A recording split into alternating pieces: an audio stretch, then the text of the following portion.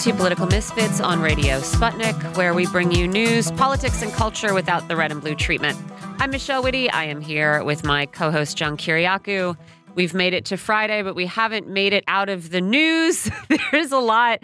There keep being things, John, that I want to talk about that I feel like, well, I don't know if we're going to have time to get into that. Yeah, it's crazy busy for a Friday. I'm shocked at how much is going on around the world. Yeah, and also, you know, it's very important to make time to laugh at what is happening on Twitter. Of course, there are serious consequences, but boy, it has been funny what people have been doing with Twitter Blue, which was this sort of parallel verification scheme that was launched where you could pay to have your account appear to be verified. And so people for the past couple of days have been doing that, and you get just absolute gems like the brand Chiquita Banana appearing to announce that it had overthrown South American governments and then apologize and say, no, we haven't done that. We haven't done that for decades. Lots of, Tesla, brands impersonating Tesla, talking about being on fire. Like, it's been delightful. And unfortunately, we can't talk all day about our favorites of those tweets because there is other actual news to get to. There is indeed. There's a lot of news. I mean, crazy stuff from not just the big stories, of course, but little things like the CIA issued a press release yesterday saying that that they had established the first ever CIA laboratory.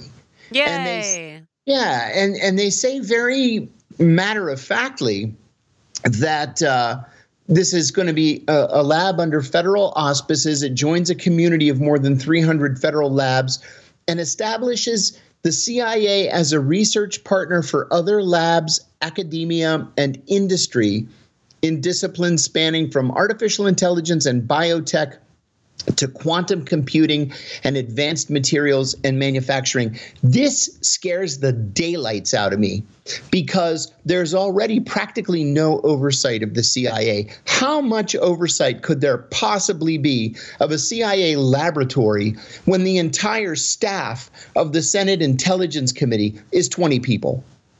I don't understand what you think the big deal is, John. I can't see why you would want oversight of labs that are tinkering around with artificial intelligence, especially an organization with a track record of the CIA. Oh, boy. And, Michelle, at the very end of this press release, it says organizations interested in partnering with the CIA can contact CIA labs here. And there's a link. It's just nuts. Right. It's nuts. Yeah, it's not good. No. We are going to talk a little more about that. We are going to talk about the Russian withdrawal from Kherson and what it signals.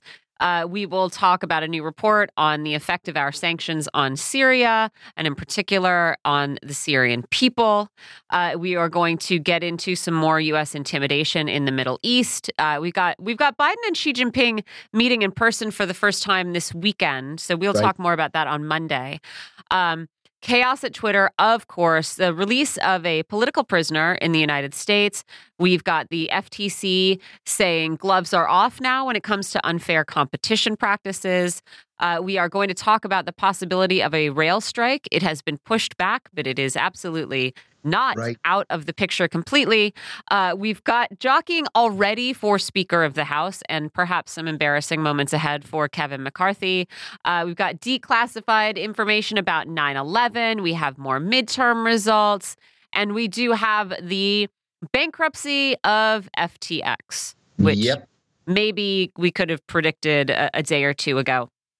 I want to talk about that for a minute because, we talked about this yesterday, and we talked about how insulated the rest of the economy could be from a crash this size.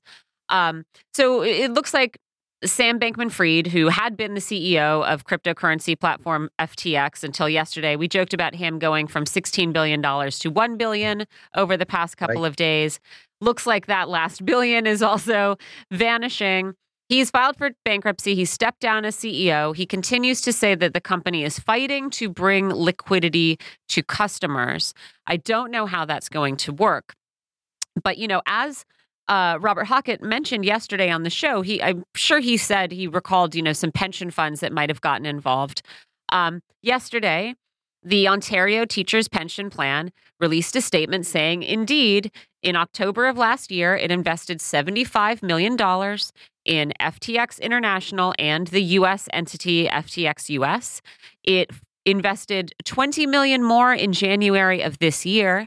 That adds up to $95 million.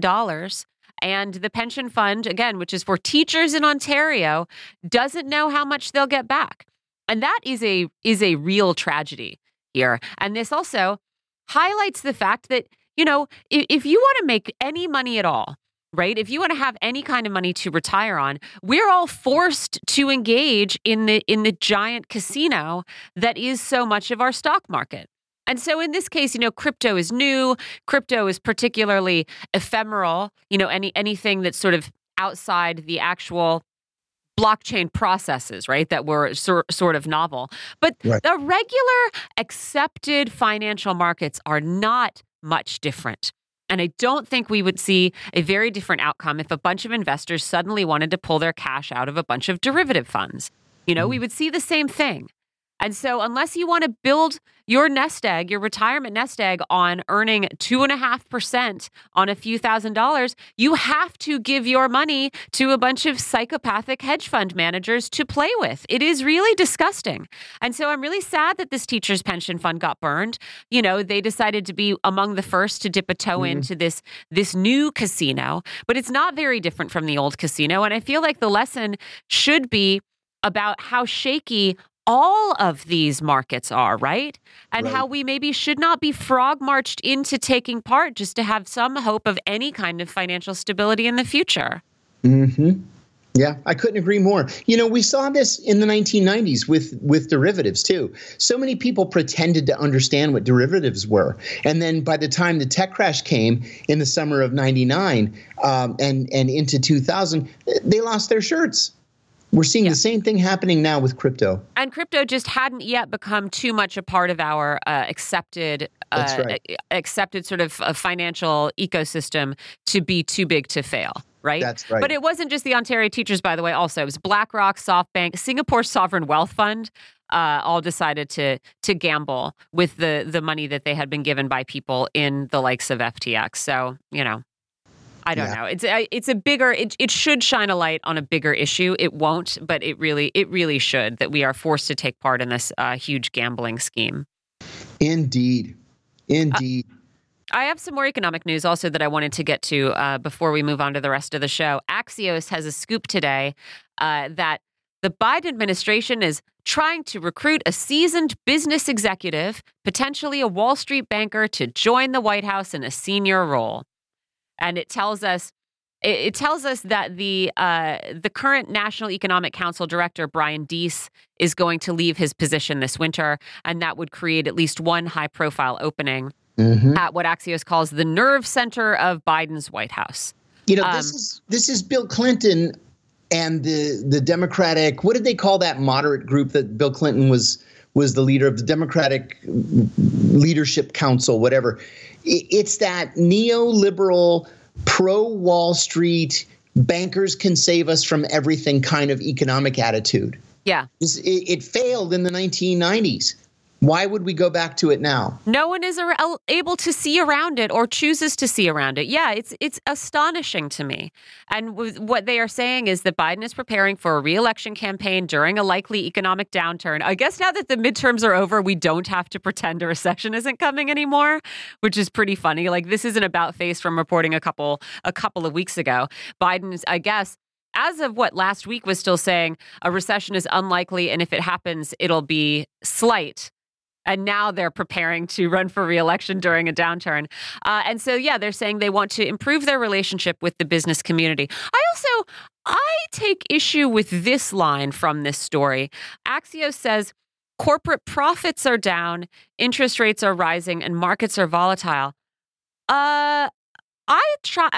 We've been talking for the last couple of weeks about record profits. Record corporate profits, at least among big oil makers, and big corporate profits among others. And what I could see, I went and tried to check this as fast as I could. corporate profits just didn't increase as much as expected in some areas, which is not the same as being down. And we maybe need to revise our expectations away from massive eternal growth. I don't know. I don't know that you can just sort of glibly say, "Oh, corporate profits are down," and so the White House needs to play nicely with Wall Street. But of course, that's what they're going to do. I also would like to say. The story notes that Deese helped negotiate the Inflation Reduction Act with Joe Manchin and has built good relationships on the Hill. And so he might still stay on to help implement some of Biden's signature legislative accomplishments. Oh, good. Oh, that's your legacy, that negotiation with Joe Manchin? Oh, no. There was a piece in thehill.com today, too, saying that not only are the races for the House of Representatives still so close that we don't know who won the House, but in the event that the Republicans do win, Kevin McCarthy would have such a small majority that his caucus is going to be 218 Joe Manchins. And every one of them is going to make unreasonable demands. Yep. Fine by me. And the other news that I think we should mention here, because we won't be able to get to it later, but that is that Joe Biden's student loan forgiveness plan has been blocked, maybe temporarily, John, but it has been blocked in a court which has decided that it is unconstitutional. I'm not sure why. Yep. It's going to go now. This was a federal judge in the state of Texas, and it's not a terrible surprise. He's a Trump appointee. And so the issue is going to have to go to the Circuit Court of Appeals, regardless of who wins there. My guess is that whoever the loser is going to appeal to the Supreme Court. And that's where this is finally going to be figured out. Yeah. So we will see a temporary block. But again, another thing that I guess Biden is lucky did not happen before the vote. Yeah. Right. Listen, I don't want to make light of a very serious situation. And in this case, honestly, two very serious situations, although one more immediately dire than the other. But there's a story in The Independent today about a British-Ukrainian couple who had left Ukraine because of the conflict. They came to the UK. They've decided to move back to a country actively at war within its borders, because of how terrible it is trying to find a place to live in the UK. Yeah, good luck. This is wild. They left, I guess, they left in February. They lived in Kiev. They left in February. At least one of them had dual citizenship. They went to the UK.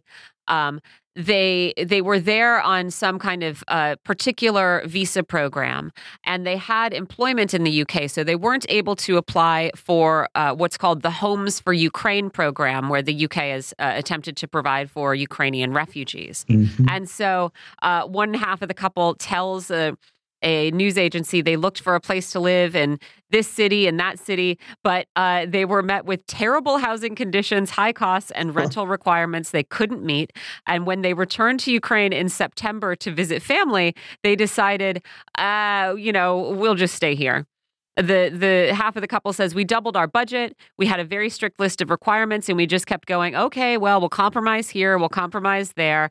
And anything we got even remotely close to getting was just terrible. So yeah, rather than try to find accommodations in the United Kingdom, let's move back to Ukraine. They have gone to a city in the West where they say, the worst thing that they expect to experience are power outages. There was a piece in the Times of London yesterday that was very similar to this.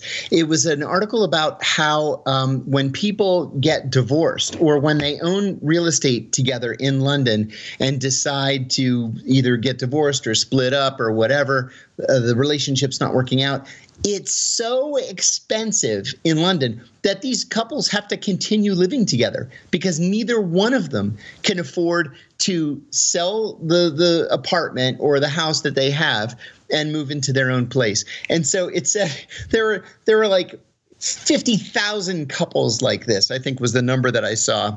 Yeah. And it said 91% of them or 90% of them describe their living situations as miserable. Yeah. It just should not be this hard to find a place to live, people. Not in the UK, not here. It shouldn't be. We shouldn't have to give our money to insane gamblers and cross our fingers that they're not going to lose it all and making some dumb bet. Just none of this should be the case. None of this has to be the world that we live in. Yeah, you can say that again. Anyway, all right. Well, let's take a break now. I know we've got our next guest on the line and a whole bunch of international stories to get into. So let's do just that. You're listening to Political Misfits on Radio Sputnik. We're live in D.C. We'll be right back.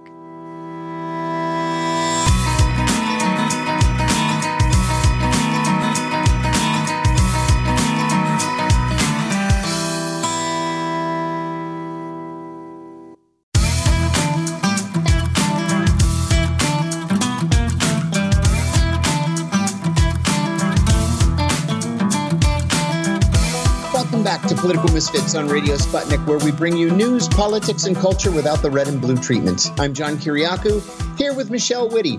Ukrainian forces entered Kherson today, slowly, even gingerly perhaps, after Russian troops pulled back to the east bank of the Dnieper River. Early press reports here in the U.S. called this a Russian retreat. Now we know, of course, that it's not an actual retreat. It's a tactical regrouping. But in the meantime, there are whispers that pressure is increasingly on Ukrainian President Volodymyr Zelensky to begin talks with Russia. The U.S. position on talks is unclear in the whole. While many Republicans want to see the war come to a quick end, it's the Democrats who are pushing ever-increasing transfers of money, weapons, systems, and materiel to the Ukrainians.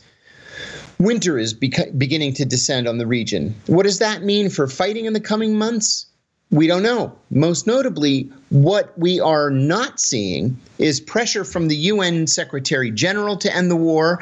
We are not seeing debate within the European Union or within NATO. We're seeing a continuation of the status quo with no regard for the prospects for peace. Meanwhile, the U.S. Air Force flew a pair of B-52 long-range bombers over the Middle East yesterday. The unusual move was meant as a threat to Iran and was also likely done at the request of Saudi Arabia. We're going to give you some really interesting news about that. And finally, the U.S. this week very quietly declassified an interview done with President George W. Bush and Vice President Dick Cheney some 2.5 years after the 9/11 attacks. We'll tell you about that. We're joined by Nicholas Davies. Nick is an independent journalist, a researcher with Code Pink, and the author of the book Blood on Our Hands, The American Invasion and Destruction of Iraq, and the book Making War in Ukraine, Making Sense of a Senseless War, along with Medea Benjamin. Nick, always great to have you. Welcome back.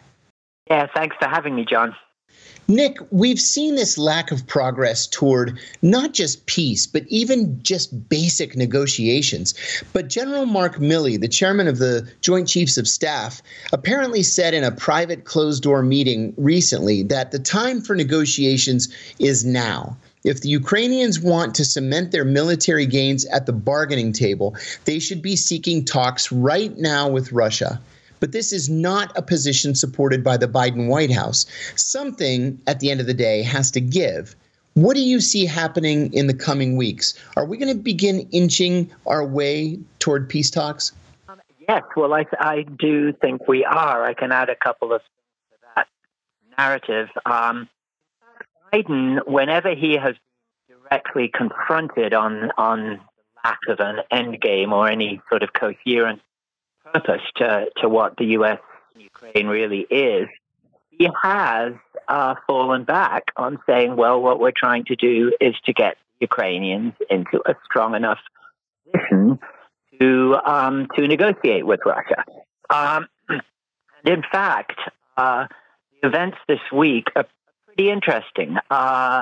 There's Milley's comments, but then there was also a report in La Repubblica, Italian newspaper, a few days ago that said the discussions in NATO hinged, as Milley kind of suggested there, on just so if the goal is to get Ukraine into a strong negotiating position, what would actually constitute a strong negotiating position for Ukraine? I think, especially from the Europeans, they would like to define this in a way where it can happen sooner rather than later. before, as you say, the winter closes in and on all the people across the world. Apparently, according to La Repubblica, the consensus in NATO is that a strong position for Ukraine, what that would look like, would be the retaking of Kherson. And this is all from, several now. And lo and behold, within 2 or 3 days of that report, Russia declared that it was pulling out of Kherson. And in fact, it has now done so. So, it seems to me that, what you described as frankly, an untenable and incoherent position from the Biden administration is, in fact, giving way to some extent under pressure from his allies to a recognition that this may be the moment. This may be the best moment Ukraine is going to have to actually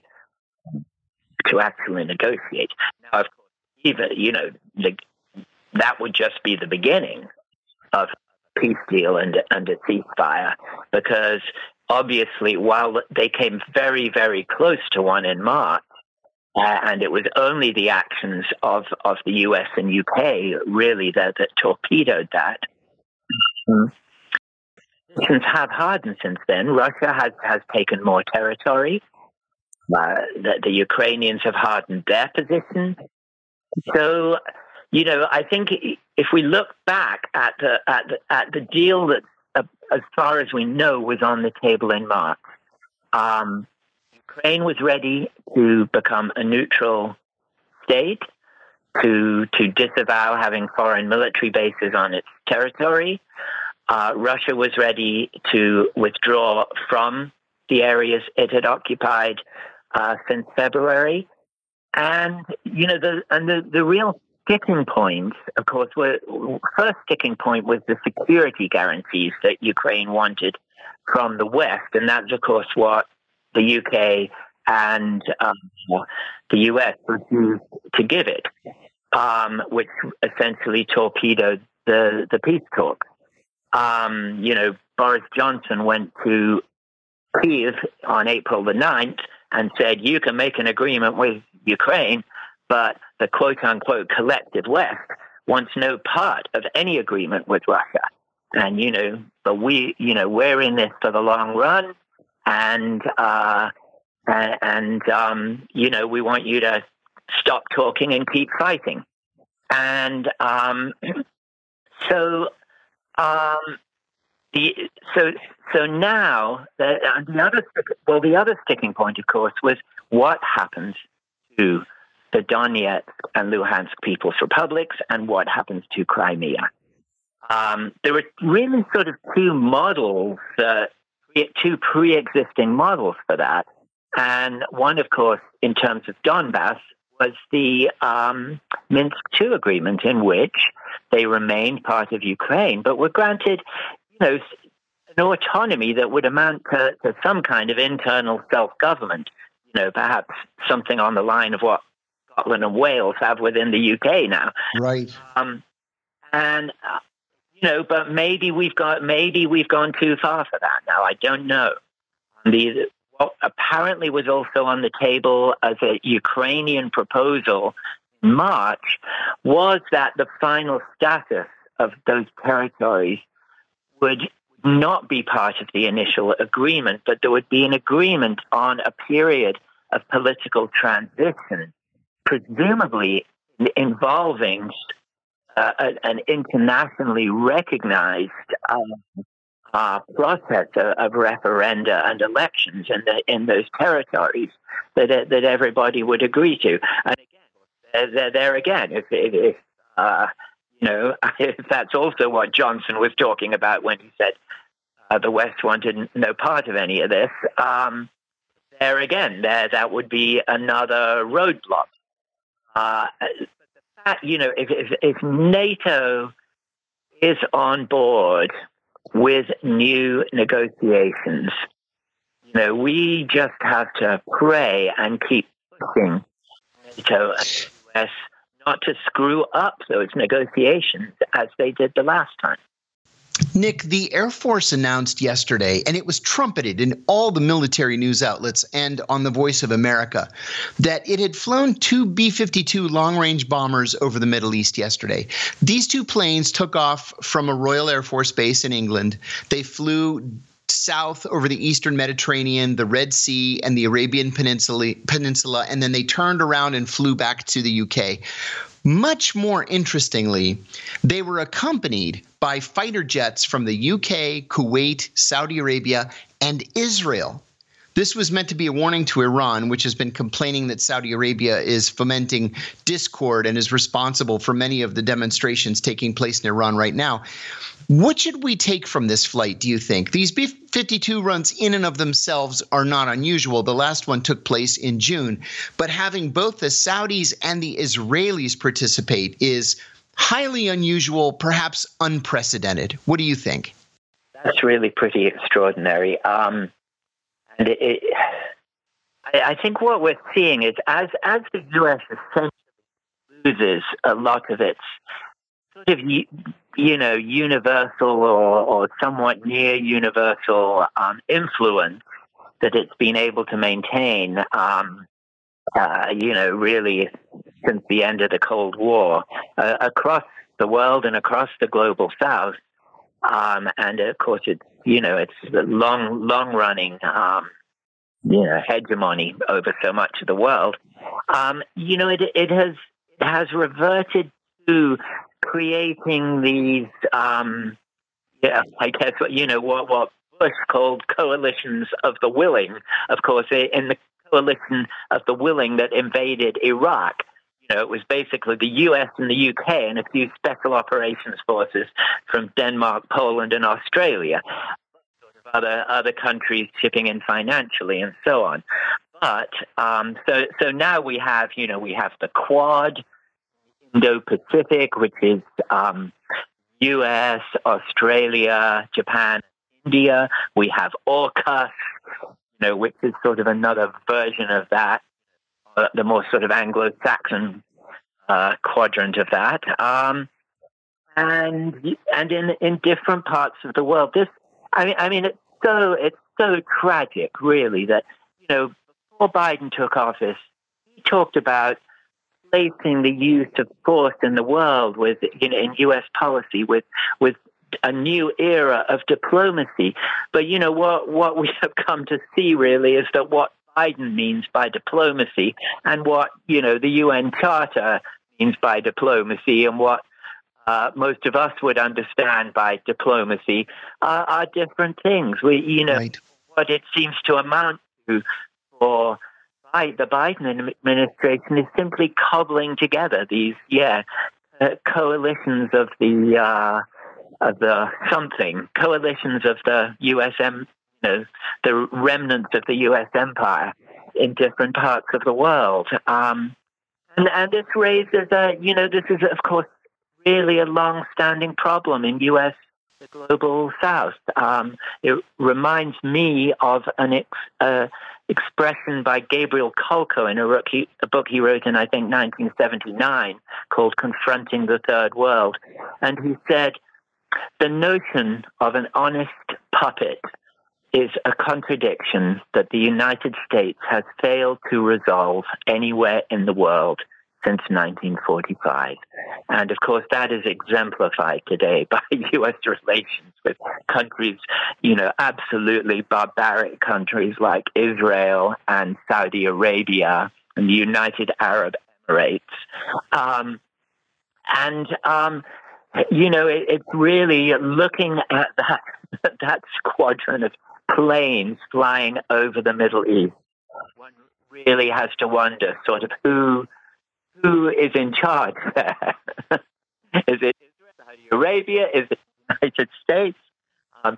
What about the role of the UK in all this? I mean, the UK is the third largest military spender in the last 20 years. And just going back to Ukraine for a minute, another interesting development there is that practically the day Rishi Sunak replaced Johnson and Truss as the Prime Minister of the UK, Ben Wallace, the Minister of Defence of the UK, picked up the phone and spoke to, for the first time, I think, the invasion of Ukraine, to Mr. Shoigu, his counterpart in Moscow. And so, I think, the UK, just plays such an insidious role in these situations, especially when you have people like Tony Blair and Boris Johnson and God help us, Liz Truss, taking part in these coalitions. And Rishi Sunak may be a little bit of an adult in the room in things going forward. It remains to be seen. The government here in the U.S. on Tuesday declassified the summary of an interview that the 9/11 Commission had done with President Bush and Vice President Cheney on April 29th, 2004. There were several interesting conclusions from the interview that I wanted to get your comments on, even if there were no real eye-opening revelations. First, the commission members noted that there was an apparent absence of even a glimmer of self-awareness by Bush about the significance of the death and destruction he was unleashing with this global war on terror.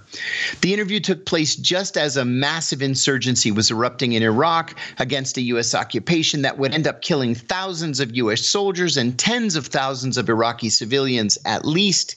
While the document is a rough transcript and summary, it was not taped. Bush comes off as almost childishly simplistic in his insights and analysis. And second, the document describes a chaotic scene with communications equipment failing and Bush being overwhelmed with rumors and reports about other potential targets on 9/11, including Air Force One and his own private ranch in Crawford, Texas. Bush said he had heard of the fog of war, but that day he saw it firsthand. He wanted to go back to D.C., but instead he was flown to Barksdale Air Force Base in Louisiana while Cheney took over things from the bunker under the White House. The document goes on to say that during this period, the secure phone line between Bush and Cheney kept failing, and they couldn't talk to each other. Bush also tried to call Secretary of Defense Donald Rumsfeld, but said that nobody could find Rumsfeld. Bush was very frustrated about not being able to make contact with different people. He also complained that there was no good television on Air Force One. I don't even know what to make of that statement. He was eventually moved to Offutt Air Force Base in Omaha, Nebraska, where he had better secure communications equipment. He would spend some 9 hours aboard Air Force One that day, and he did not return to the White House until 7 p.m. What are the lessons to be learned here, Nick? Where do we even begin? Actually, that conforms, apart from the stuff of exactly what happened on the day of 9/11, but talking about Bush's grasp of foreign affairs and war and reality, that conforms very much with what I was hearing at the time, secondhand, from someone who gave regular briefings at the White House to Bush and Cheney. And his description was that, in fact, Bush was surprisingly curious. He was trying to give Bush, in a way, a little subversively, trying to give Bush the perspectives on U.S. foreign policy that he was not getting from the tight circle of neocons surrounding him. And he found that Bush was surprisingly curious and receptive. He would come in with follow-up questions and say, he had clearly never heard any of this before. And it was completely, it was like sort of having a college student or something. But these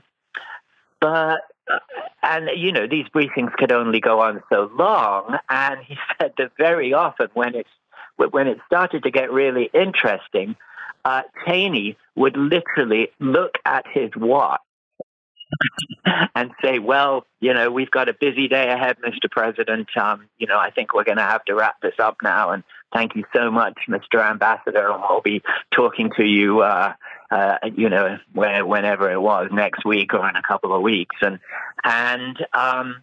So, this is really borne out by this. It just sort of all confirms that impression. But I would say what this all reveals, along with a lot of other evidence, is is that, frankly, at least since Clinton, that every successive president has been, really deeply entrenched in U.S. domestic politics, and has made foreign policy decisions based on U.S. domestic politics, and that is that is just so destructive of any coherent, intelligent way forward in the world for a powerful country like the United States. I mean, another example is what Obama called his team of rivals. As if every foreign policy question could be boiled down to sort of two viewpoints of two factions of U.S. politics. I really don't know what the answer is to that, but I mean, and clearly the same critique applies, from Clinton, who famously told Lee Hamilton at his first cabinet meeting, that he was going on too long, and hey, Lee, no, the American public is in foreign policy, but every one of them has made really just dreadful decisions. Bush, yes, he thought his legacy depended on being a war president. Then Obama's team of rivals, Trump, make America great again, and now Biden's effort to sort of cobble together these ad hoc coalitions in which it's not even clear if the U.S. is a leader or a follower. And that applies again to Ukraine too. Who was taking the lead there when Johnson dashed off to Ukraine in April to torpedo the peace talks? Yes. It reminds me of Thatcher and George H.W. Bush. Who was in charge there? Most Americans and most British people assume that it's the U.S. The wild imperial power now, and the UK following along like a little gun dog or a little poodle. But at critical moments, the UK has in fact led the US into a lot of trouble. I want to ask you about migration. A charity-run ship carrying 230 migrants who were not permitted to enter Italy has arrived in France. Italy's new right-wing government has said that it will no longer allow migrants to enter the country. Of course, that's in violation of international law. In response, France said that it will now not accept another 3,000 migrants that were supposed to be transferred from Italy to France. Greece and Spain have also said that they are at saturation level and they can no longer accept immigrants except on an emergency basis. What are the prospects for an EU-wide agreement on migrants, and what are the roles of Turkey and Libya, where so many of these migrants are transiting? This is just a tragic erosion of refugees' rights, the right to refuge that has been a part of international law agreed on by all these countries since soon after the Second World War or even before. And we have more refugees in the world than ever before, and it's also just a reflection of what Pepe Escobar calls empire of chaos it has built or unbuilt since the end of the Cold War, undermining international law on so many levels. The fundamental question of aggression, to the Geneva Conventions on the treatment of prisoners and civilians, and now the rights of refugees, just led by the United States at the southern border, but now really with Europe joining that same process. And I think what we are seeing as a result of this is, as we said earlier, the global South realizing that they can no longer look to the West and to the United States for leadership in the world, and that they have to find ways to raise their own voices and control their own affairs, help work with others such as China to shape the world. I mean, I saw absolutely shattering numbers recently that since the West outsourced manufacturing to the Global South, the Global South now produces 26% more in value of manufactured goods than the wealthy North. Income of those countries and those people from producing all the goods that we all need is 80% less than the income of people in the wealthy North. How can that state of affairs be maintained? I mean, for one thing, it can only be maintained by the use of force and also by the erosion of the right to migration, the right to refuge, because most of these people are fleeing wars that the U.S. and the West caused in their countries, and so unless the prosperity that those countries and those parts of the world produce for us here are shared with them, then people are and as long as these injustices and these imbalances are maintained by force by us, then these huge flows of refugees are going to be inevitable. And if the wealthy North just tries to slam its doors on them all, then that can only accentuate the chaos that our policies are already creating for most of the people in the world. Do I have time for one short story? We're kind of pressed, but yeah, if you can make it quick. Yes. Well, I did a book event for our new book on Ukraine yesterday at a university in Florida, and of course, this larger question came up of the West versus Russia, and I gave the microphone to a young black girl at the back of the room, and she started basically presenting the Russian point of view, and said the U.S. is a word for excrement. And it came out, then she went on to tell her story.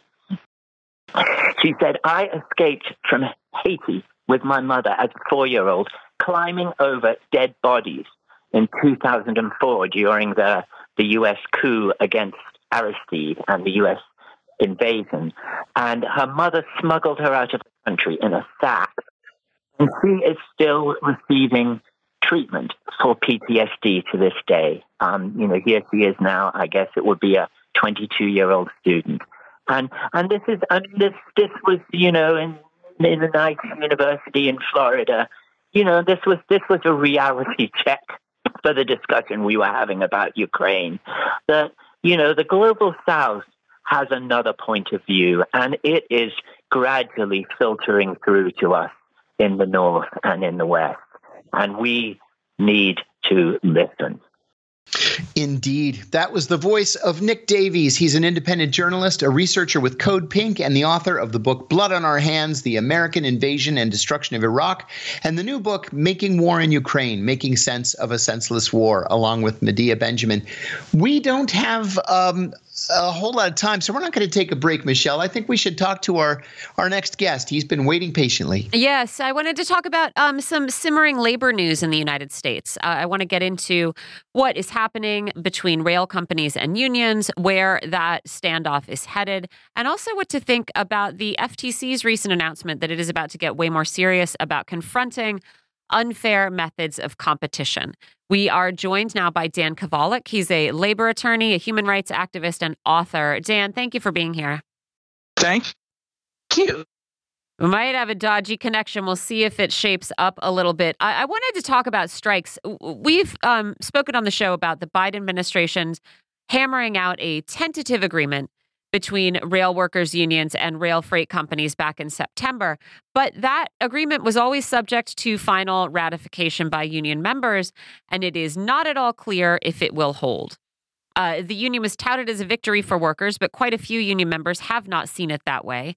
Bloomberg's labor reporter wrote just yesterday that he was told by an official with one of the unions that has yet to vote that he genuinely does not know if there is going to be a rail strike in the next few weeks, and says he hasn't experienced anything like this in the nearly 20 years he's been on the job. So far, 7 unions have ratified the deal, 2 have rejected it, and 3 are going to vote later this month. And just yesterday, the unions that had voted against it and had authorized strikes pushed back their strike dates until after Thanksgiving and into December, in part to allow other unions to vote without a strike actually being underway. How likely do you think it is that we are going to see a rail strike, and what would that mean for U.S. labor? I mean, there's a fairly good odds there'll be a strike. There hasn't been one in a long time. The railroad workers have incredible leverage because America does depend on freight for transportation in a big way. So, and the deal that Biden put together, frankly, wasn't a great deal. It wasn't much better than the unions could get on their own. So I think there's probably a, likely chance we're going to see a strike. Which would be pretty exciting. The other thing is that Labor Secretary Marty Walsh, just last week, who helped usher in this tentative deal, he said, of course, that he hopes new deals can be reached, but if they can't, Congress will have to take action to avert a strike in our country. So we have the labor secretary of a Democratic government saying the government should force these people back to work under conditions they have said are unacceptable. This is what rail companies will want. And I wonder if you think, this is a couple of steps away from where we are now, but if the union leadership agrees and workers don't, then we have the possibility of a wildcat strike. How significant do you think that would be? Well, I think very significant. And I do think it's significant that the Biden administration is signaling that it would force workers to go back to work, that they essentially would side with the railroad companies, which would be a betrayal of the union movement. And yes, if there were a wildcat strike, that would be incredible. I think it would be a signal to workers around the country, frankly, to strike and resist, which is about time, right? By the way, I'm coming to you from the land of revolution. I'm in Moscow, Russia right now. Right. So, anyway. How's your trip been? It's good. Yeah. It's good. It's incredible. Is it cold over there? I'm on my way to Donbass in a couple days. Yes. Oh, wow. All right. So we'll have to talk about what your experiences there have been. Yeah, I mean, Biden has been discussed as the most pro-union president since FDR. Marty Walsh himself was heralded as a good pick. And so it is disappointing to see him saying that he hopes Congress will force workers back to work. The other thing that is happening is, all eyes before this rail strike possibility loomed had been on the contract negotiations between 22,000 port workers. Those ones, they are stretching on. They're in the middle of months of negotiations. Nobody really seems to be saying that they expect to strike or see service disruptions. But the talks are contentious and they are dragging out, and some issues have come before the National Labor Relations Board.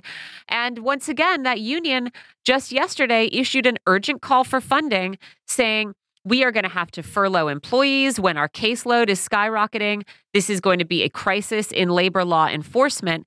And so, again, under the watch of a supposedly notably pro-labor president, we have threats that Congress is going to order workers back to work when they have voted to strike.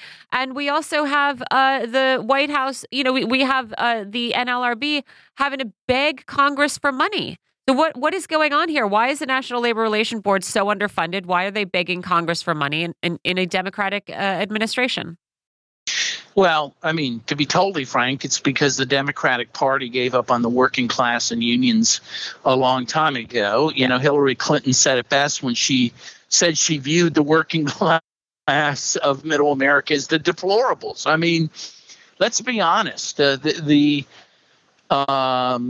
unity between labor and the Democrats has broken down. It broke down a long time ago. The sad part is the labor movement hasn't gotten the memo yet. You know, they haven't figured it out. But their loyalty to the Democratic Party is one way at this point. Yeah, I think that is pretty obvious. The other, I think, perhaps very interesting development here is over in the Federal Trade Commission.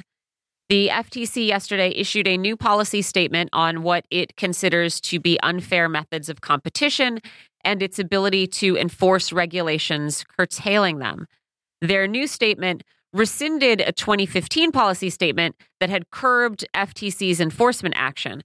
In a press release, the commission says now, Congress gave us the unique authority to identify and police unfair competition beyond what other antitrust statutes cover. In recent years, the agency has not always carried out that responsibility consistently, and the previous policy had restricted its oversight to a narrow set of circumstances, making it hard for the agency to challenge the full array of anti-competitive behavior in the market. Today's statement removes that restriction and declares the agency's intent to exercise its full statutory authority against companies that use unfair tactics to gain advantage instead of competing on the merits. So this is what I would say opponents of Biden's FTC chair nominee, Lina Khan, were afraid of. Reports that I see say the first target could be big tech. I mean, I would absolutely welcome more rigorous enforcement of anti-competitive action across the board. So what do you make of this statement? I think it's great if it's true. I mean, we have not enforced antitrust laws in a serious way in decades. So look, if they're serious and they're going to crack down on monopolies, that would be a welcome move, not just by unions and labor, but frankly by, small businesses. And, we have probably the most, monopolistic system that we've ever seen. And it really is time to break up these conglomerates.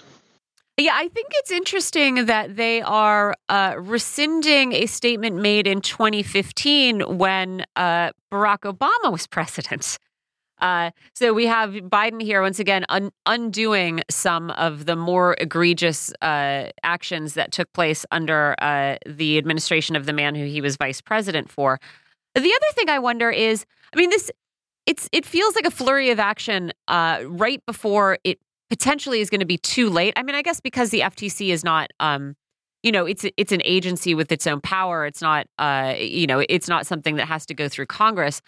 So maybe the sort of timing of this isn't so significant. But I do wonder why it has taken 18 months for a statement like this to be issued. Well, I don't know for sure, but it is interesting they're issuing the statement right after the midterms, right? They somehow must have thought this could impact the midterms, and maybe now they feel they have a little bit of wriggle room before 2024 to do something. So, again, if they do, I welcome it. Yeah, absolutely. Dan Kovalik, always appreciate you joining us. Why don't you tell our listeners, what do you do in Moscow? Where should they go to look for more of your work? Well, thank you. First of all, I'm in Moscow doing some people-to-people diplomacy, opposing, the war that basically is being waged against Russia at this point. I'm going to head to the Donbass and pay witness to the war there. And if people want to, check out my books, they can go to skyhorsepublishing.com. And I'm on Twitter at Daniel M. Kovalik. Thanks for joining us, Dan. We'll be very interested in what your experiences are in the Donbass. Thanks. Das Vidanya. Das Vidanya. See you later. Hey, John, I know we have a break coming up soon, but I wanted to mention this report by the UN Special Rapporteur on coercive measures and human rights. She has just spent 12 days in Syria and said she was struck by the pervasiveness of the human rights and humanitarian impact of the unilateral coercive measures imposed on Syria. So she's talking about sanctions. She's talking about the impact of sanctions on the lives of Syrians. She said 90% of Syria's population is living below the poverty line with limited access to food, water, electricity, shelter, cooking, fuel, transportation, healthcare. She said, she just basically concluded,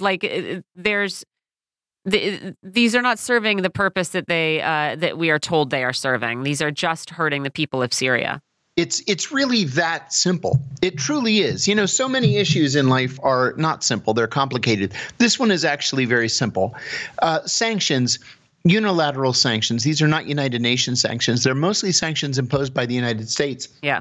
Have served only to hurt the poorest and most vulnerable people in Syria. 90%, as you said, 90% of Syrians are living below the poverty level. And it's not like Lebanon, where there are international UN-sponsored programs to help to relocate people so that they can actually end up leading productive lives. Yeah. If you're Syrian, you're just out of luck. Now, the shame of all this is this UN special rapporteur who replaced Nils Melzer. This is an unpaid voluntary position at the United Nations. Yeah. So she takes these trips. She was in Syria for 12 days. She writes her conclusions in these studies that get great press coverage, and then nothing happens because there's no method of actually enforcing her findings here. This is a real shame. Yeah. But at least we have, yet another person saying that's right. Sanctions have a devastating effect on the people. If you are suggesting that sanctions are an effective way of achieving regime change after waging war was not effective, just please stop. Pull that fig leaf away and reveal them for what they are, and reveal the U.S. actions for what they are, which is purely punishment and vindictiveness. We're going to take a quick break here. We got lots more to get to. As you can tell, too much news to get through. You're listening to Political Misfits on Radio Sputnik. We're live in D.C. We'll be right back.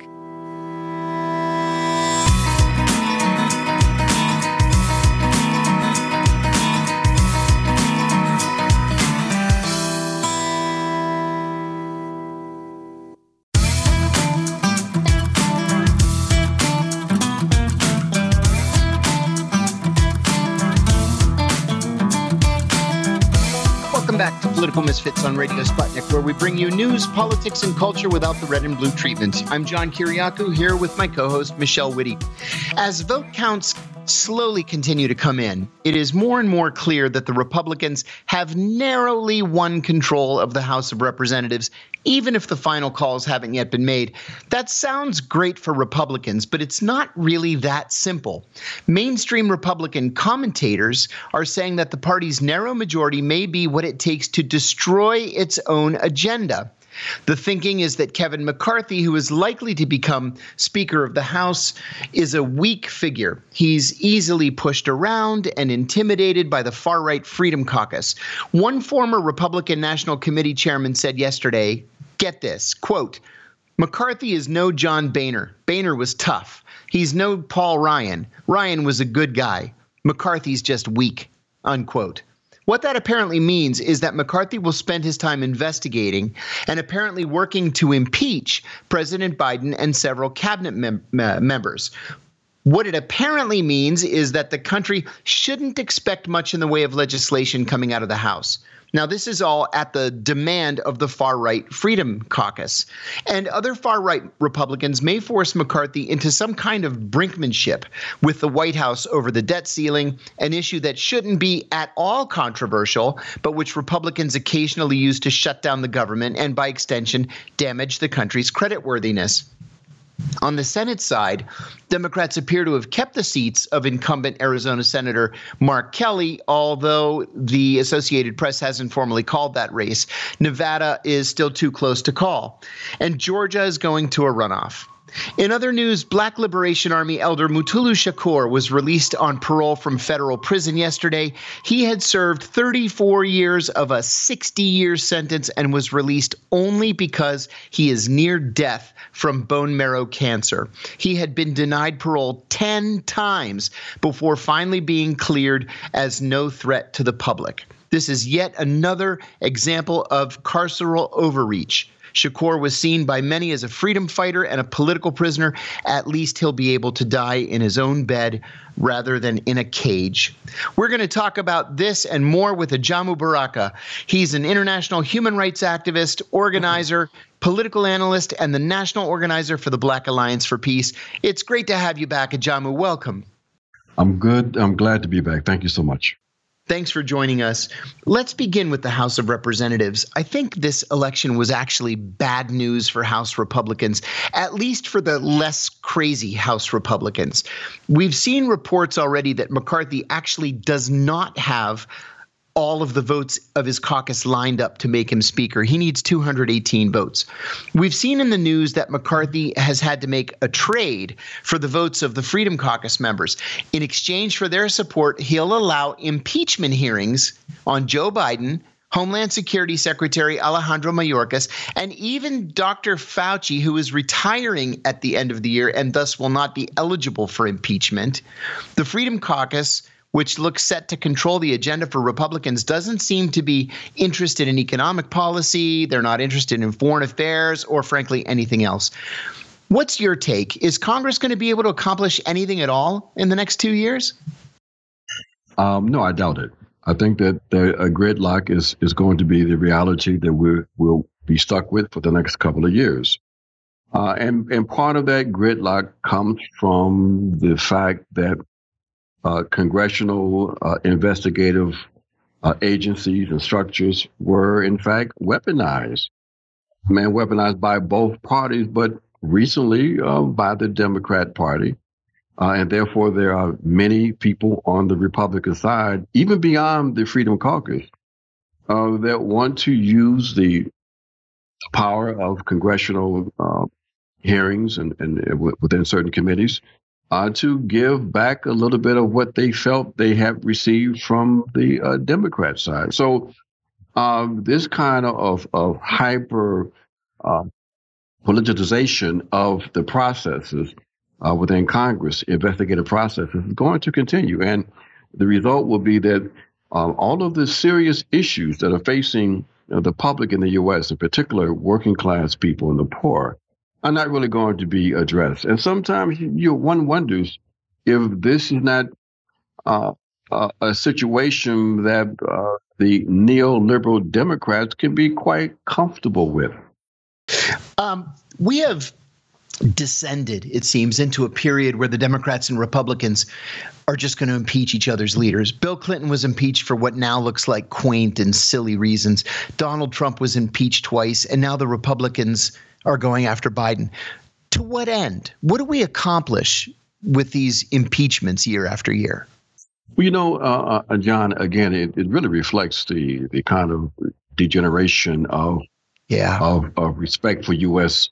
Congressional politics and the denigration of quality of individuals who run for public office today.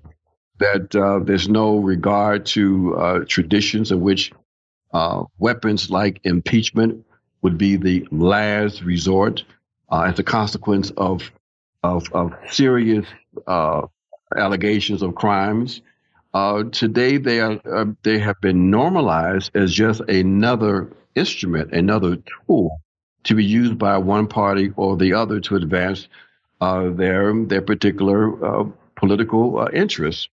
So it reflects, I think, a continuation and deepening of the legitimation crisis we see in the U.S. And the outcome of this is not going to be very pretty for people who believe in the continuity of this political process in the U.S.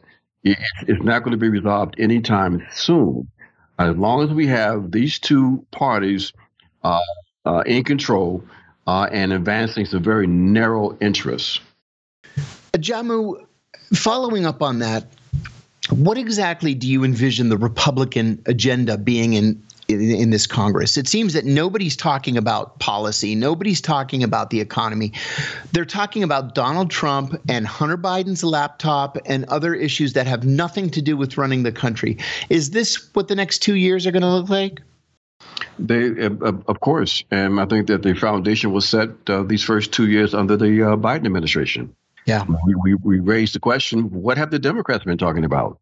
In the lead into the midterm elections, where the working class and poor are catching pure hell as a consequence of unwise policies, including allowing the conditions to be created that resulted in the war in Ukraine, the issue of inflation, partly because of the unchecked ability of monopoly capital to raise prices without any kind of consequences.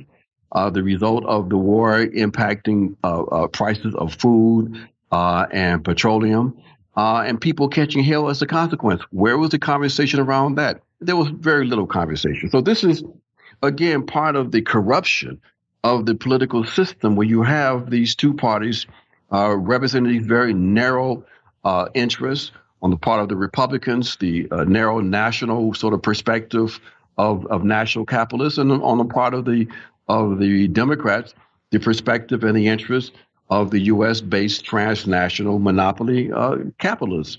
So this is where we are. It's a pathetic situation, but it is the objective reality we have right now in the U.S. Yes, indeed. I want to ask you about Donald Trump, your opinion on the aftermath of the midterm election. It seems that Tuesday was a very bad day for Donald Trump. And in the following days, he's made what I think is a fool of himself through his rants on Truth Social. He's directly attacked Florida Governor Ron DeSantis repeatedly over the last several days, although DeSantis has not responded at all. Trump looks petty. He looks frightened. Yesterday, he mocked Virginia Governor Youngkin and then said, well, that sounds odd. That sounds like a Chinese name, Youngkin. He looks frightened. Murdoch media outlets like Fox News, the Wall Street Journal, the New York Post have all attacked Trump this week, and there are increasing calls for him to shut his mouth and get out of politics. So with that said, Trump is expected to announce his 2024 candidacy on Tuesday. What are we looking at in the Republican Party over the next year? Is this the end of Donald Trump, or is it the beginning of a long and bitter and chaotic fight? I definitely don't think it's the end of Donald Trump. And I think it will be a intensified internal fight within the Republican Party that I don't think really is going to last that long. But what we're going to see with the internal struggle within the Republican Party is the kind of fight, the kind of struggle that we should have seen within the Democrat Party, a fight over the future of the party, what interests will be dominant in that party. We haven't had that kind of struggle in the Democrat Party because of the hegemony of the neoliberal agenda. But that is not going to be the case within the Democrats. And I would argue within Republicans, I would argue that as long as Donald Trump has a popular base, he is not going to go anywhere. We understand that the establishment leadership, they would like to see him go, but what's the alternative? DeSantis, who is also a far-right element? Yes. This is the issue we have with the U.S. There's no real alternatives right now within the monopoly duopoly. Indeed. John, I also think, DeSantis is an alternative. I mean, I don't think Trump is totally wrong by saying he did help make DeSantis. Yeah, and the he did. Media is doing with DeSantis that they have done what they did with Trump, Sure. Of course, as I say, there's a tension between, needing to watch what could be the next thing coming versus sort of building that thing yourself. But yeah, I mean. Yeah, they called DeSantis Trump light for a reason. Yeah, I don't know that he's light. Exactly, and it's such a he's heavier than Trump, as a matter of fact, and it's such a dangerous game that the corporate media seems to be playing and propping up DeSantis. The same thing that they did in collusion with the Clinton campaign in propping up Donald Trump. That's right. I think also maybe there is something to be said for, I mean, the media is also desperately, they really tried to make Liz Cheney a viable thing for a while. But, it seems to be Trump's grievances that are what mobilize people, right? Trump sort of whining about people being mean to him, whining about the election being stolen from him, that kind of stuff. Because really, I don't know what alternative to any of those sort of emotional triggers other Republicans, sort of quote unquote, sort of normal mainstream Republicans are actually offering. And so you're kind of stuck between like Trump as this compelling force with his weird personal grievances, but they can't really be transferred that well to another candidate. And then all of these other, regular Republicans who don't seem to have what people want, and the policies that they actually achieve, like the Dobbs decision, are very unpopular. But Michelle, the dangerous thing about what's happening today is that some of these Republicans are in fact raising some serious issues beyond just the cultural issues. I mean, there was a budding conversation that took place within the party around the plight of workers as a consequence of the war in Ukraine, and there was the beginning of what appeared to be a national conversation around the meaning of the midterms as it relates to the war in Ukraine. So they have been raising some issues. The problem is, of course, on the other side, because the Democrats have nothing to offer in terms of a discussion around what they have been able to give to ordinary working class and poor people. They had to run away from the economic question. So there are some issues being debated out there. It's just that in the mainstream corporate press, primarily leaning toward the liberal side, you don't see much of that coming from the Republicans, the kind of serious questions that people are trying to deal with. Mm-hmm. Yep. Ajamu, I'd like to turn to an article that you wrote for Black Agenda Report. It's entitled for African and Black Working Class and Colonized Peoples, Midterm Elections in the U.S. Offer No Relief from War, Repression, and Capitalist Misery, unquote. You write correctly, in my view, about how the country's neoliberal turn some 50 years ago has been a catastrophe for the poor, for people of color, and for those living under oppression. Can you expand on that for us? Is it even possible to change the political system that we've given ourselves here in the U.S.? I think it has to be changed because the political system right now has been captured by the capitalist oligarchy. And people are suffering. The working class, they are suffering. And specifically, when you look at the most vulnerable of the working class, African Americans and Latinos, it is absolute hell. So people are not going to allow themselves to be subjected to those kinds of conditions forever. And so at least we have to have some kind of change in this country, because the alternative is going to be the dissatisfaction we see organized dissatisfaction coming from the far right is going to result in fact, a more blatant and serious and dangerous neo-fascist reform. Fascism is in fact a capitalist reform. So either we have a movement that brings about real structural change that allows the possibility for social justice to be constructed, or we are in for, I think, a prolonged period of fascistic policies in the United States of America, unfortunately.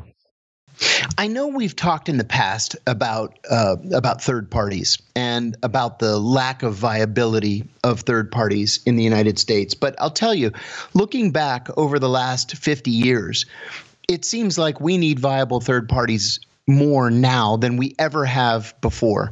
And I mentioned on the show a couple of months ago, in the course of writing a recent book, I came to realize that there were dozens of viable third parties in the 19th century here in the United States. And you had people who were active politicians or sitting cabinet members who were just switching parties all the time.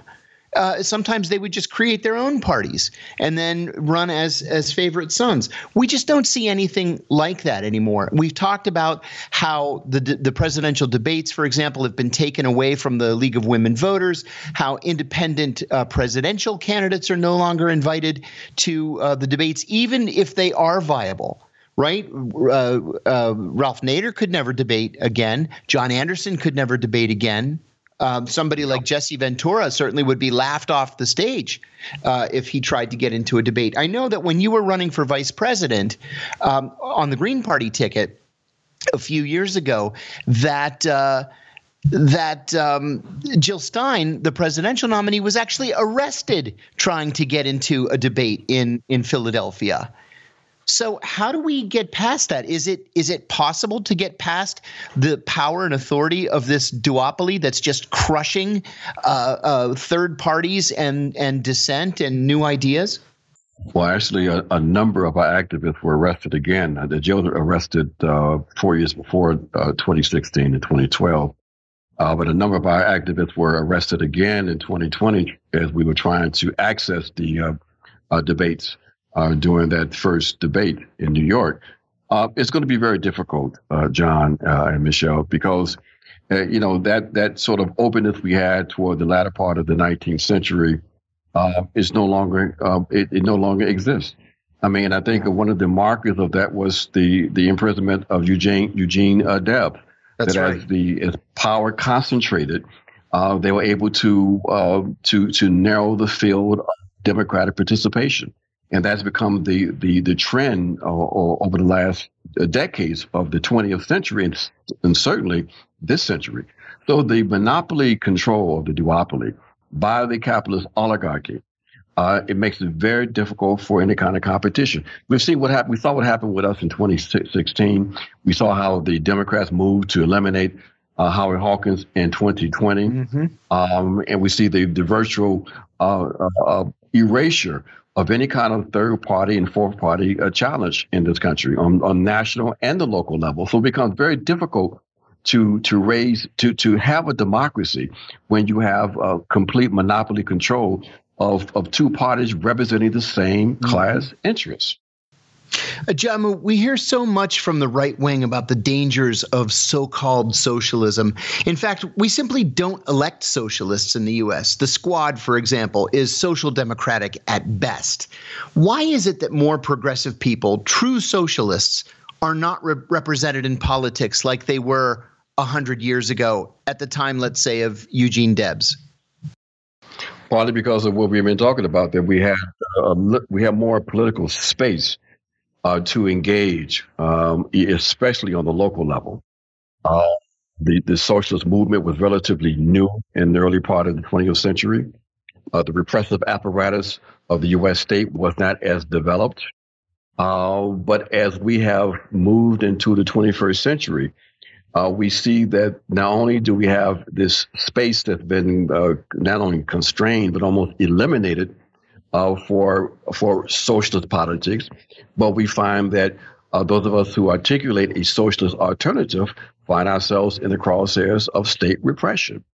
So it's become very, very difficult. But we will continue to fight because we are in this really strange position now as socialists of having to uphold and defend liberal bourgeois values and practices.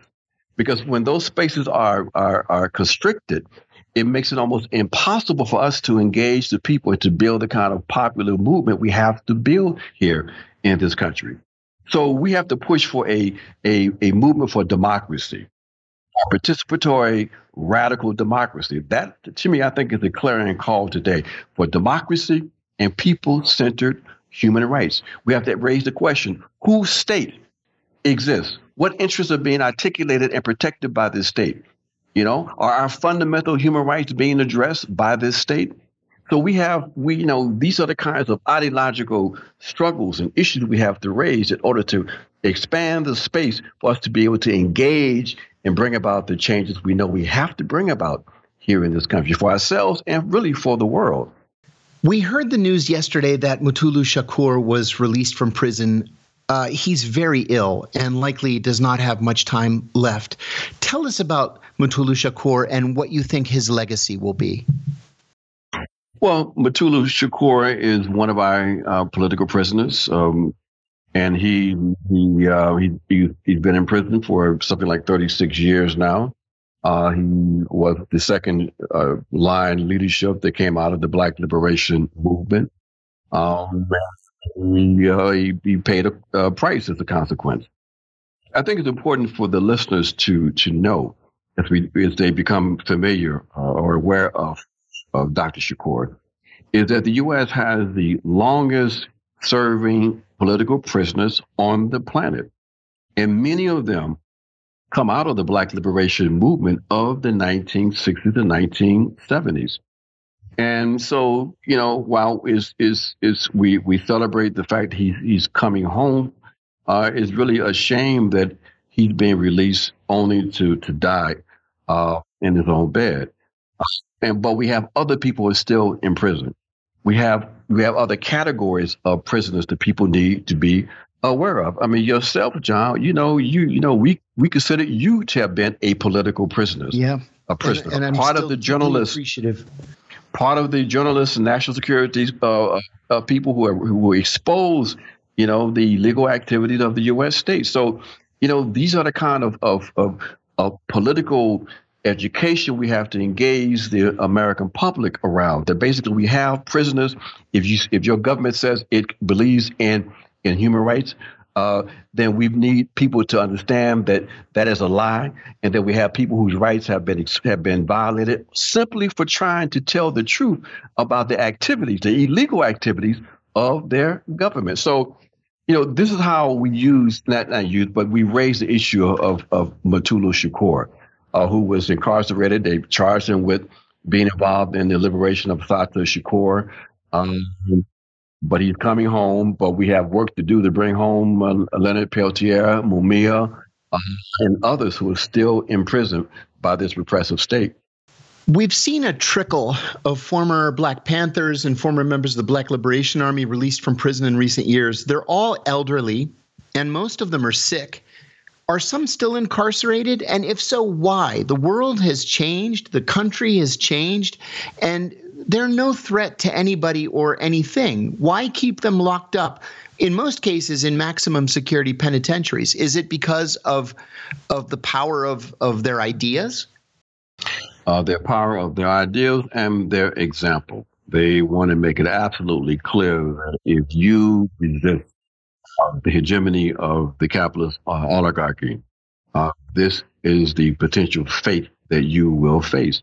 If you're not murdered like Fred Hampton and Mark Clark and others, you can find yourself in prison forever. So this is the example, and you have the security apparatus, the police forces, the federal authorities. When people come up for parole, they come out, they testify against parole to keep people incarcerated. But as long as people in the U.S., the general public, is unaware of the fact that we have these prisoners who've been in prison, in some cases, over 40 years, it will continue. And so the job that some of us have taken up in the Black Alliance for Peace and other formations is to make people aware of this situation and to appeal to those people of conscience who believe that it's unjust and really backward to have these old folks in these prisons who are no threat to anybody at this point, still sitting in these cages across this country. That's exactly right. Thank you for joining us, Ajamu Baraka. Ajamu is an international human rights activist. He's an organizer, political analyst, and the national organizer for the Black Alliance for Peace. You're listening to Political Misfits right here on Radio Sputnik. We're going to take a short break and come back with more. Stay tuned.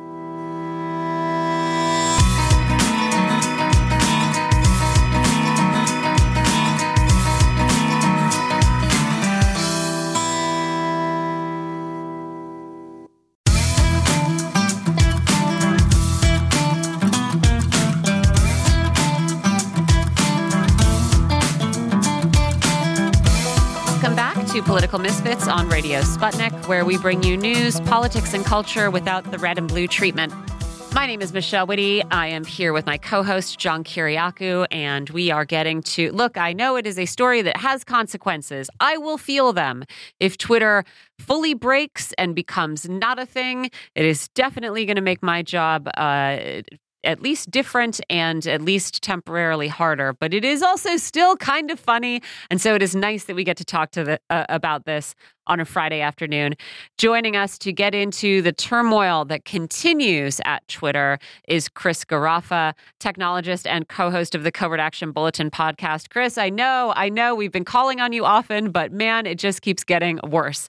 Thank you for joining us again. Before you go on, we have to tell Chris happy birthday as well. Oh, thank you, John. Thank you, Michelle. I appreciate that. And what better way to spend this day than talking Twitter with y'all? Yes, exactly. And, I will say it is Twitter that alerted me that it was your birthday because I went to your handle to see what you had been talking about specifically. And these balloons came up. And then I went, oh, let me go and check. Oh, so that feature still works. Yes, that's one of them. So, let me just ask before we get into the darkness, what are your favorite tweets by the quote unquote verified big brand or political accounts that have been going on in the last 24 hours? Eli Lilly saying insulin is free now, I think it's a subtle one, but I loved it. Well, I have to go. My number one is a fake Lockheed Martin account using the handle Lockheed Martini, which I wish I had thought of myself. Yes. Saying, we will begin halting all weapons sales to Saudi Arabia, Israel, and the United States until further investigation into their record of human rights abuses. So that one was pretty fantastic. Yeah. There was also BP Global saying, just because we killed the planet doesn't mean we can't miss it. And what really struck me about so many of these was just how they were showing the reality of what these companies do. I mean, this is, millions of people seeing these. And of course, there's in jokes, and these accounts are now pretty much all suspended at this point, unfortunately. It's exposing what people know about these companies, whether it be Chiquita or Eli Lilly or, organizations like AIPAC, for sure. And also exposing just how ridiculous this Twitter Blue sort of parallel quasi-verification system was. Twitter Blue was what allowed all of this to happen. It was a paid service that basically allowed people to buy these blue verification checks for their accounts, regardless of who they were impersonating. It is now suspended, and Twitter is apparently actively trying to stop people from subscribing to address these impersonation issues. So I also saw that as someone who we have been quoting all week as a sort of the voice of Twitter, Yoel Roth, who had been trying to explain what was happening at the company, he has left following the tide of safety and privacy experts who say they cannot do their jobs at this moment. Lots of reports are concluding that Twitter is extremely hackable right now, simultaneously with Twitter requesting that people give them their credit card information to pay for this new verification service. According to other reports, the company's head of legal is warning employees not to follow instructions that break the law and to call out sick or use whistleblower services if they have to. So, what is the state of privacy and security at Twitter right now? Well, on the Twitter Blue thing, it was funny because last night when your producer texted me to see if I could come on today, they said, hey, wild week for the internet. And I tweeted, yes, can't wait to find out how many of the notes I write tonight are invalid by tomorrow's show. Right. And of course, here we are. And of course, this morning we found out Twitter Blue has been suspended, meaning that you cannot now sign up for that $8 a month plan that gets you not just the blue check, but the ability to do things like edit tweets. It's absolute chaos on Twitter right now. It is just pandemonium because no one knows what's going to happen. Musk is ruling by tweet. And again, we saw this with Donald Trump ruling by tweet. Of course, Twitter and the United States government, very different. But when we're looking at what is happening, inside the company, I mean, just yesterday, as far as we know, their chief information security officer, chief privacy officer, chief compliance officer, global head of safety, global head of ad sales, all left the company in the last 24 hours. And this is particularly important, especially with the compliance, because Twitter continues to be under a consent agreement with the U.S. government that it has to actually go forward and get, have regulatory processes and reviews done at the highest level of the company before it launches new products. And of course, in the last 2 weeks, it has not done that. And so I don't blame any of these folks for leaving, particularly the privacy compliance and information security, because if Musk is telling you and is your boss as CEO, go do this thing that is going to legally put you at risk, there's no way to change that, right? Especially since he got rid of the board. Yeah, and I think this is, important. These are important dots to connect, right? These aren't people who are like, I don't like Elon Musk. I don't support his politics. I'm resigning. I am resigning to make a statement. These people are quitting their jobs because they are exposing themselves to possible legal consequences because, it seems they either have been asked or they anticipate being asked by their new boss to do something that they are not actually allowed to do. Yeah, that's exactly what it is. And it's going to either be that they quit now or they get fired later for refusing.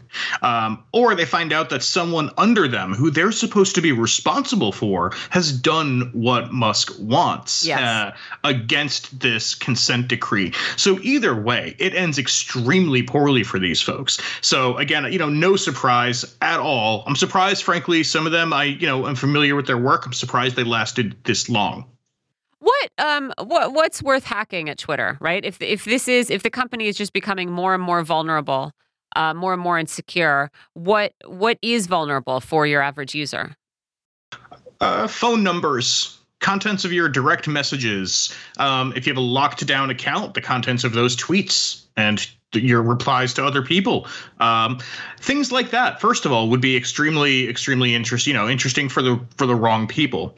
Of course, you have credit card information. We don't know exactly how Twitter has been storing credit card information, but that could possibly be there as well. Email addresses, any information you've given to Twitter, and also information that they've gathered, like the type of device you're using, your IP address, which can help lead to a general location, or your specific location data if you've left that feature on for the app. So many things could come out, and depending on who is trying to get them. Now, if it's going to be somebody who's going to use the information to send out scams and spam and all of that kind of stuff, that's one thing. They're going to be looking for phone numbers, email addresses, stuff like that.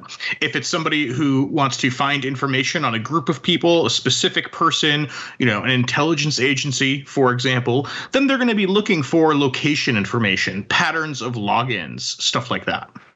Do you think Twitter is actually going to just cease to function? I think it's a strong possibility. And, I just the other day went and downloaded my entire Twitter history. You can do that in the app or on the website. It sends you an email when it's done. You click a link, you download it because, I want to save some of the stuff that I've retweeted, some of the things that, the images I've posted on there. And I recommend other folks do the same if you value any of the content that you've engaged with. Yeah.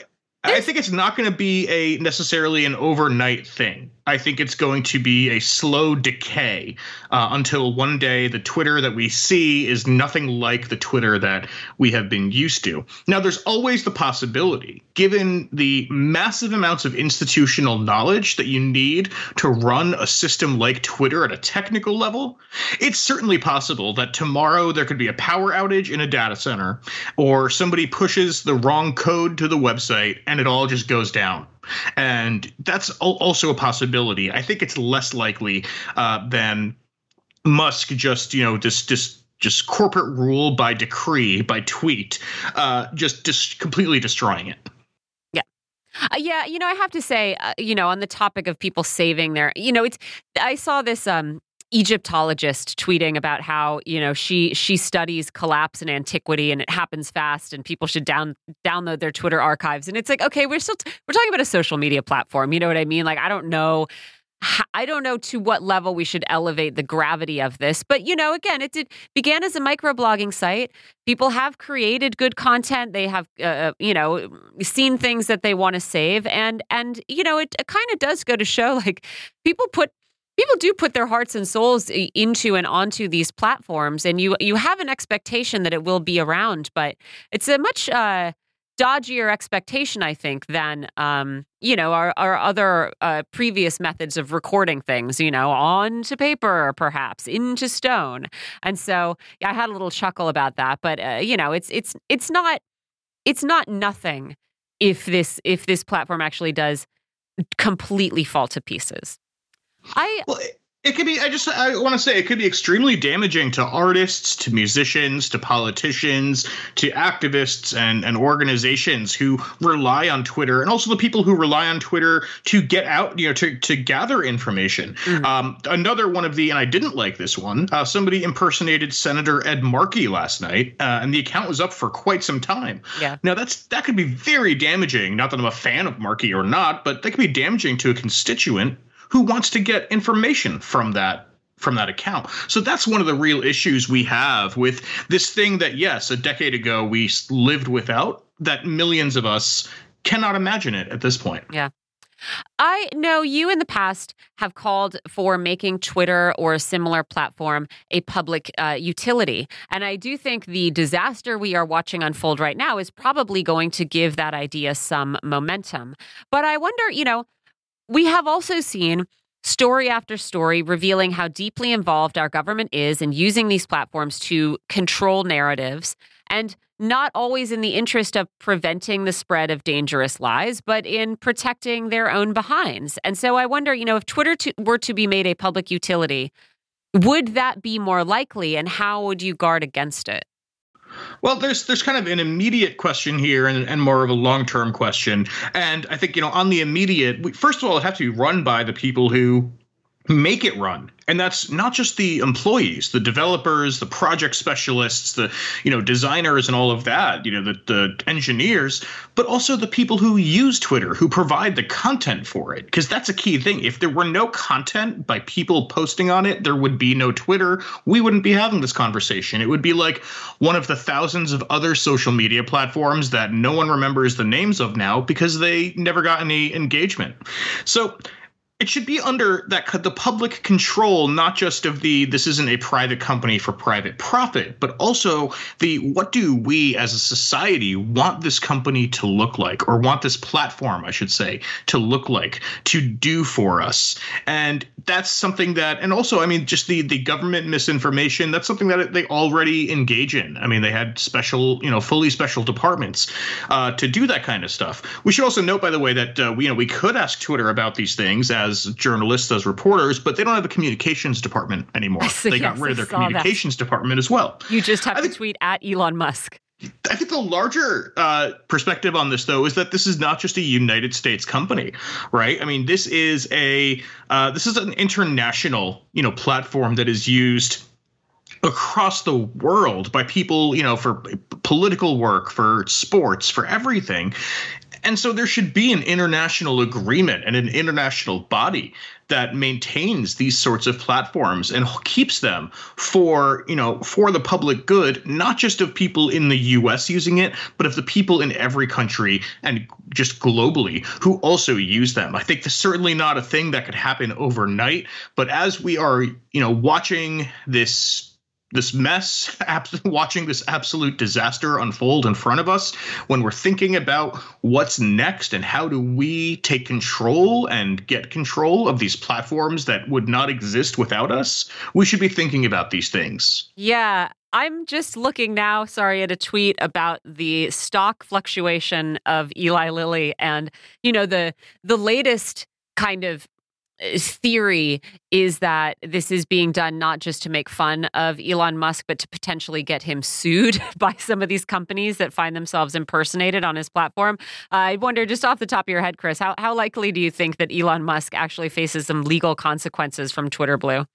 Eli Lilly's stock is entirely fine. It's down, maybe 20 or so right now. Last time I looked, just before we started, I'm sure they'll be fine. Elon Musk, on the other hand, I think think he got himself to a bigger mess than he realized, frankly. Yeah. $44 billion. Turns out that is that's going to require over $1 billion a year in just interest payments, just interest to repay those loans. Musk did announce to Twitter staff last night that it's possible the company could declare bankruptcy. And, let's say Eli Lilly and Nintendo, but Nintendo, which is very, infamous for protecting its IP rights and did have some extremely vulgar impersonators on Twitter yesterday. If they sued, if some of these other companies sued, I don't know if they'd have a case or not legally, but I certainly think it would waste a lot of time and money in terms of lawyers and filings and things like that. We could be at a situation where Musk just says, you know what, we're just going to file bankruptcy. And I think we need to remember Jack Dorsey, the former CEO of Twitter, said that he thought Musk was going to be the best person for this role. And I'm really curious to see if there was any kind of agreement between them, gentleman's agreement, because, Dorsey is working on a new social media type platform. We don't know much about it. It's called Blue Skies, and I'm very curious to see where that goes. Yes, because I know the other alternative a lot of people are going to is Mastodon. I won't ask you about how that works, but there doesn't seem to be any sort of agreed upon, place to exit from Twitter that is very comparable. So, yeah, it'll be interesting to see what he's working on. I mean, Musk was apparently also working on App X that I guess we've all forgotten about as we've watched him slowly make Twitter blow up. Chris, I wanted to ask, surely people are watching this, right? Like the FTC has said that it is watching Twitter to, that it even though it is in chaos, it has got to remain in compliance with some of the agreements that it has made with regulatory agencies. I think, as you said, we do not overnight wake up in a world where platforms like Twitter are public utilities. But I wonder what you think might be steps in the meantime, right? If you think that, the powers that be are going to look at what happens at Twitter and decide this is the unique consequence of a narcissist biting off more than he can chew, or is this something that could possibly happen again and maybe they need to guard against it? Do you think anything in terms of sort of social media regulation or acquisition or anything like that, does that change as a result of this catastrophe? Well, it's very interesting that the only real criticism at a government level that this whole situation is getting outside of the FTC and its regulatory processes with the existing consent agreement is that Biden is now saying that the purchase and the financing of it should be investigated as a national security matter, because Saudi Arabia had some part in providing some of the financing for this purchase. That's really been the only government comment outside, again, of this consent decree enforcement from the FTC. I don't think anyone's going to learn any lessons that they should have learned from this. I think, the venture capitalists, the lenders, the banks, they're just going to look for their next unicorn. I think Elon Musk will be sued into oblivion, but he is not one to sit back and say, yep, I was wrong. I think he'll come back out with his next thing, whether that means he has to shut down Tesla or shut down another company in order to fund all of this. He does have a lot of options, none of which are great for him in terms of, pulling all that together. So I don't think that without mass public pressure saying like this is much more than a company. This is a platform. It's the town square, so to say. This is the commons. We should reclaim that. We should control the way it's monitored. We should control the way that it works. We should control, what is happening and what's going to happen on it. I think that's the movement that has to happen. It's not going to be something that comes naturally out of any kind of move from the FTC or any other part of the government, and certainly not, in a potential bankruptcy hearing. That was Chris Garaffa. Chris, I mean, at least we've been texting you over fun things to talk about for the past week. What have you got coming up on the Covert Action Bulletin podcast? Well, working on next week's stories now, but I will say if you haven't listened to it, on Wednesday we released an excellent episode with Carl Jha talking all about China and the information war against China. Thank you so much for joining us, and go check that out, listeners, if you want to hear more. I don't think we're going to take a break here because, again, there's just so much to get into. I have to say, John, I am absolutely delighted at this Republican infighting over leadership roles and, formal leadership roles in Congress, as well as the sort of informal leadership of the party. We have had Marjorie Taylor Greene basically tweeting in a very long thread that was, about philosophy of politics and blah, blah, blah, but basically tweeting for Ron DeSantis to stay in Florida. And we had Marco Rubio saying we shouldn't vote on anything until we basically saying the people who brought us victories in Florida should be the ones that we are listening to. This is so much more fun than I thought it was going to be. It was really unexpected. I have to say, I didn't expect the Republicans to just turn on each other like they have in a matter of 72 hours. But that's exactly what has happened here. This is the early stages of a battle for the soul of the Republican Party as we approach the 2024 elections. And, the MAGA people are solidly MAGA. And then there are others backed by the Murdoch family and their media outlets who are saying, this isn't working. It's time to move on. I got a text message today from one of my best friends from college who was a full-throated Trump MAGA person. I mean, you can't get any more pro-Trump than my buddy. And he said that Trump needs to be silenced and he needs to be sent away to Mar-a-Lago where he can live happily ever after with his mouth shut. And I think that's what we're going to be seeing more and more of in the coming months. I see. Hey, do you remember when Lindsey Graham mentioned a national abortion ban? Oh, yeah. Remember when he did that? And he even proposed a vote. Yep. They're already coming for him. Chris Sununu, the governor of New Hampshire, is blaming Lindsey Graham for Republican losses, also blaming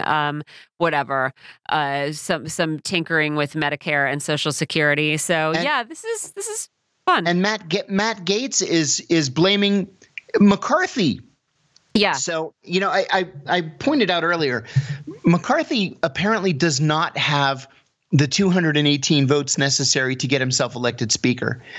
And NBC News is saying that what he's promised individual members of the Freedom Caucus is that they can have impeachment hearings on Joe Biden. But with a plan like that, as NBC said, every single member of the Republican caucus in the House of Representatives is a Joe Manchin. Everybody's a kingmaker. Everybody gets what he wants because McCarthy is weak. And he wants more than anything else to be Speaker of the House, something that's twice been denied him. Yep. When John Boehner beat him, and again when Paul Ryan beat him. So I think the Republicans are not in a good position right now at all. And it doesn't matter how many seats they win in the House of Representatives. I also have to say, I know we have some news of the weird, but we didn't mention that CNN came in third on election night. Yeah, in terms of ratings, which I don't even say to gloat or whatever, right? I mean, CNN is a lot of garbage most of the time, but it does look more and more like a lot of people are going to be losing their jobs, and that's I kept flipping back and forth between CNN and MSNBC on election night just because I really like and respect John King. His understanding of demographics is unparalleled. But with that said, MSNBC's coverage was better, it was deeper, and they called races earlier. It was just better. Yeah. I don't know what's going on over there. And it does matter. It's again, we sort of chuckle a little bit at CNN sometimes, but it has been a very important part of the American media landscape, right? And so it is worth considering, what its demise or partial demise, right? I mean, CNN is in trouble. And what does that mean if CNN is in trouble? What does that mean to the way people consume news and what they feel about it and what they feel about the politics that goes into it? It is meaningful. It's not just sort of, I'm trying to convince myself that it isn't just insider baseball, but I think it's not quite. I think you're right. Yep. I think you're right. Fun to watch, though. Sure is. We've got some news of the weird, too, if we have time for it. Go for it, John.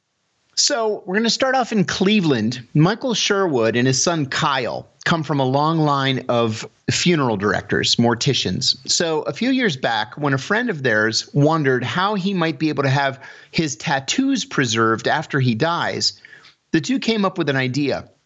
They figured out a method for removing and preserving tattoos, and then they started a business called Save My Ink Forever. What this is it's essentially tanning. Yeah. It's essentially making leather out of human skin. Yeah. And it turned out to be so popular that people have come to them to plan years in advance for the preservation of their tattoos. Now, what you do with it? I mean, do you frame it? It's so weird. I have seen images of what it looks like when this is done. Really? Yeah, it's not appealing.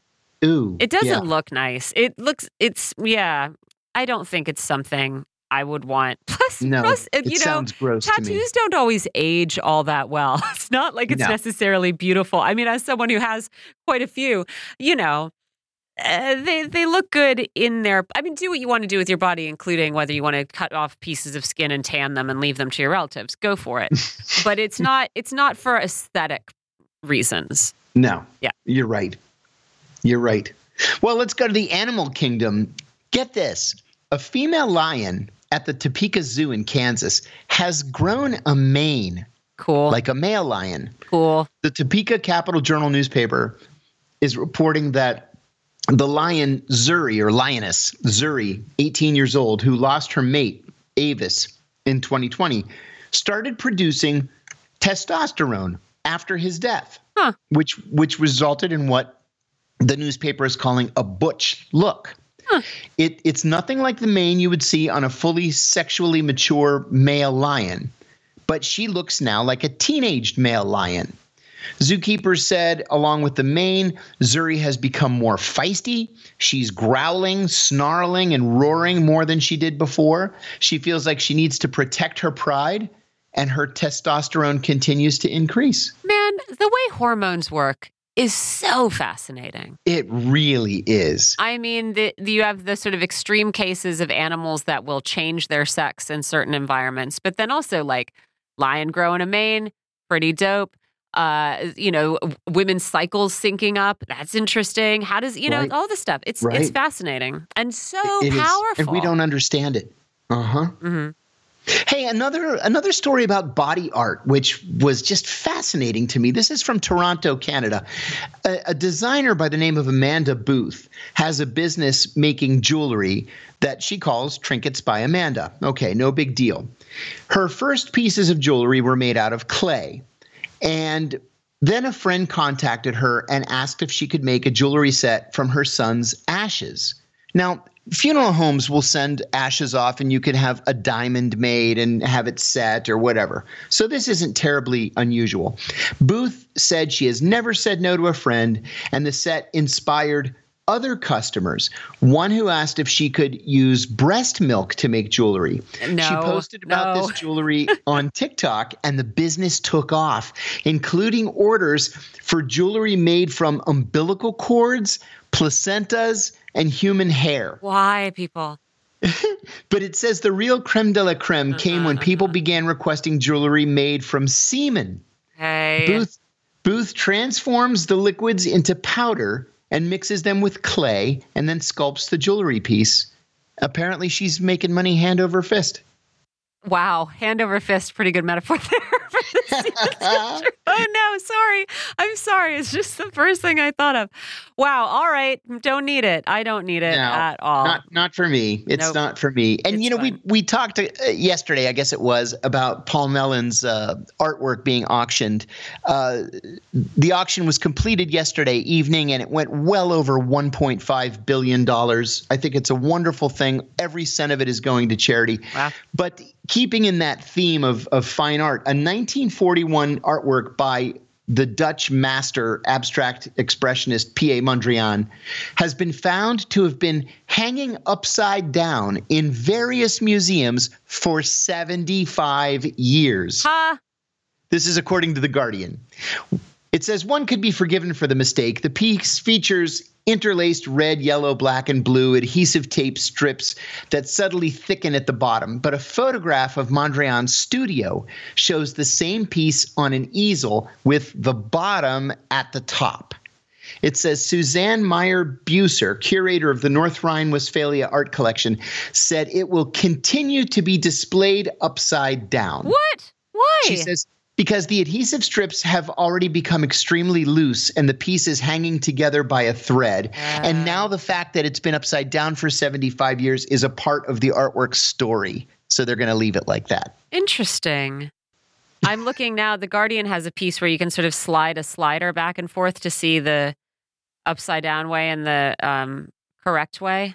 Oh, that's fun. I'll check it out. I think I prefer the correct way, actually. But I guess I'm going to be denied that now by big art, trying to control my consumption. Psh, terrible. I've got a headline for you, and that's all it is before we go. But deadly cobra vanishes during Missouri Venom Fest. Okay, oh, my God.